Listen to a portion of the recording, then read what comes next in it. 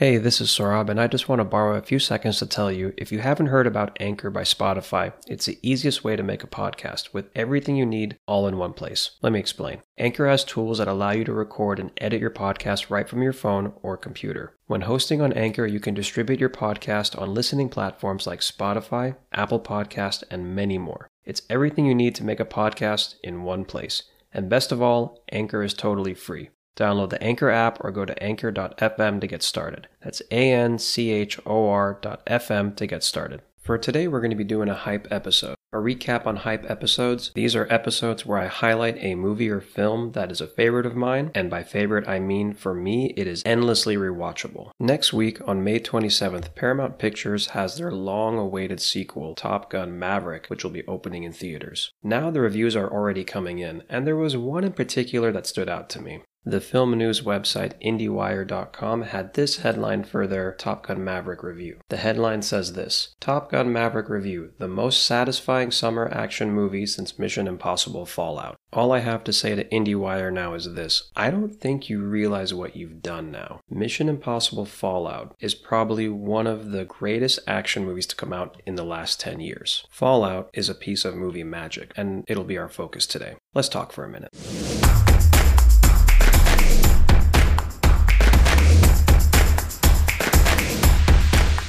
I like this movie from 2018 so much that I'm just going to start with this. Where you can actually watch this movie right now, it's available to rent or buy on all platforms, and it's available in the United States to stream on Paramount+.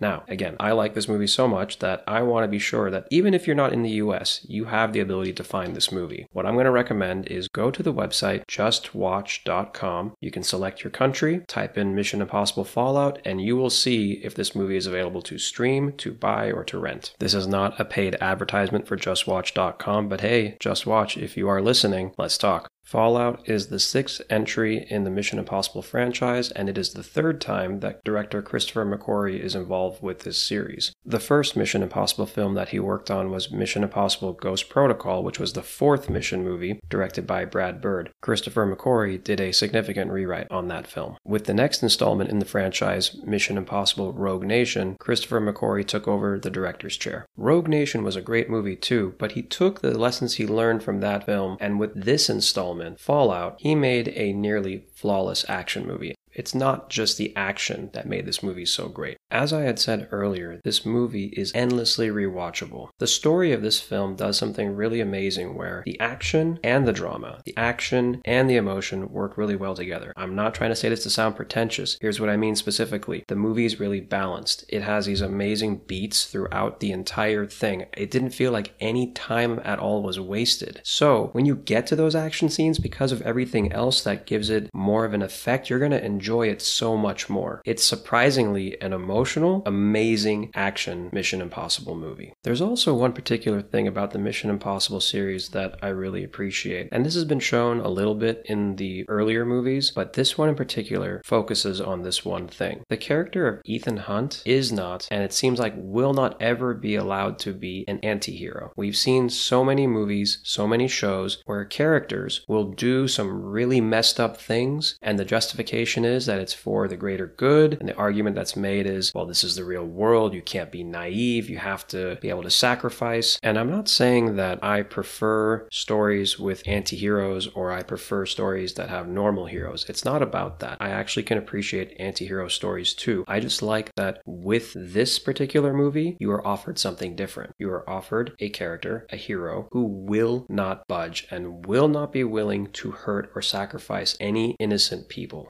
I like that Hollywood movies with characters like Ethan Hunt are still being made. It reminds you that movies are not just supposed to be about darkness and brooding. They are supposed to be an escape. The makers and keepers of the Mission Impossible franchise work very hard and are very successful at providing an escape experience for the audience. Also, there's something fun you might want to look out for when you're watching this movie. There are multiple times where the Ethan Hunt character and his team are pinned into a corner and they have to figure out, all right, how are we going to get past this particular problem? And that question is asked to the Ethan Hunt character, and he again and again says, I'll figure it out. We'll cross that bridge when we get to it. I'm working on it.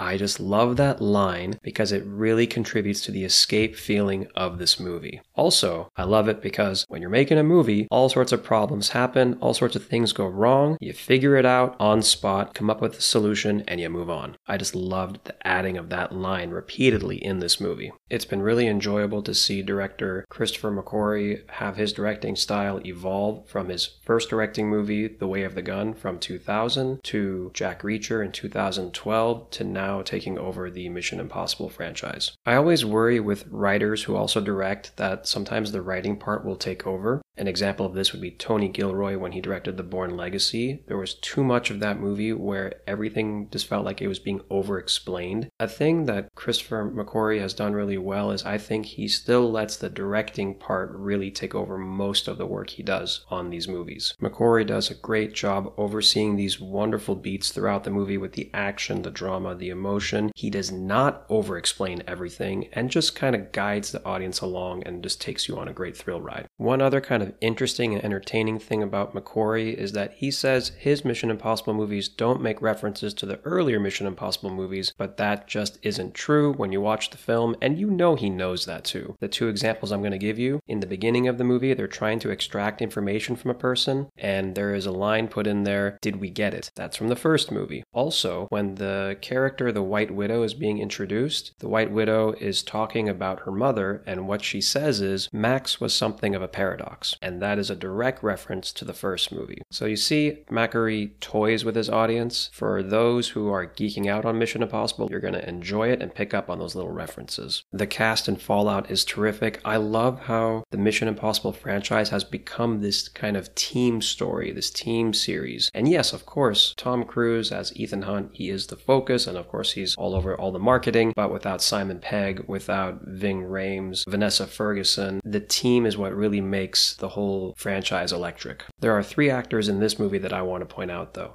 Alec Baldwin, Angela Bassett, and Henry Cavill. These 3 actors, I think some people might say that they're over the top in the film. They are very energetic, and I view it as, again, that old school, traditional Hollywood movie that takes you on a ride. They want to remind you it's an escape, and these 3 actors pull that off very well. One thing I want to add here also is that this is definitely the best role that Henry Cavill has done. And I remember that when this movie was being made, it caused some problems between the Justice League movie and this film. In the Mission Impossible movie, he has a mustache. In the Justice League film, he's supposed to be Clark Kent, Superman. They had to remove that. I'm just glad that because of Justice League that he did not have to walk away from Mission Impossible Fallout, because he was a great addition to this movie. And now the action. Of course, the action in this movie is amazing, whether that's the action in the streets of Paris, in the skies of Paris, in the streets of London, in the skies of Kashmir. That's all I'm going to say on that. They definitely push the envelope, and the action does not disappoint in this movie. And now let's get to the part that you all know I enjoy a lot, the music. The soundtrack for this movie by composer Lorne Balfe set the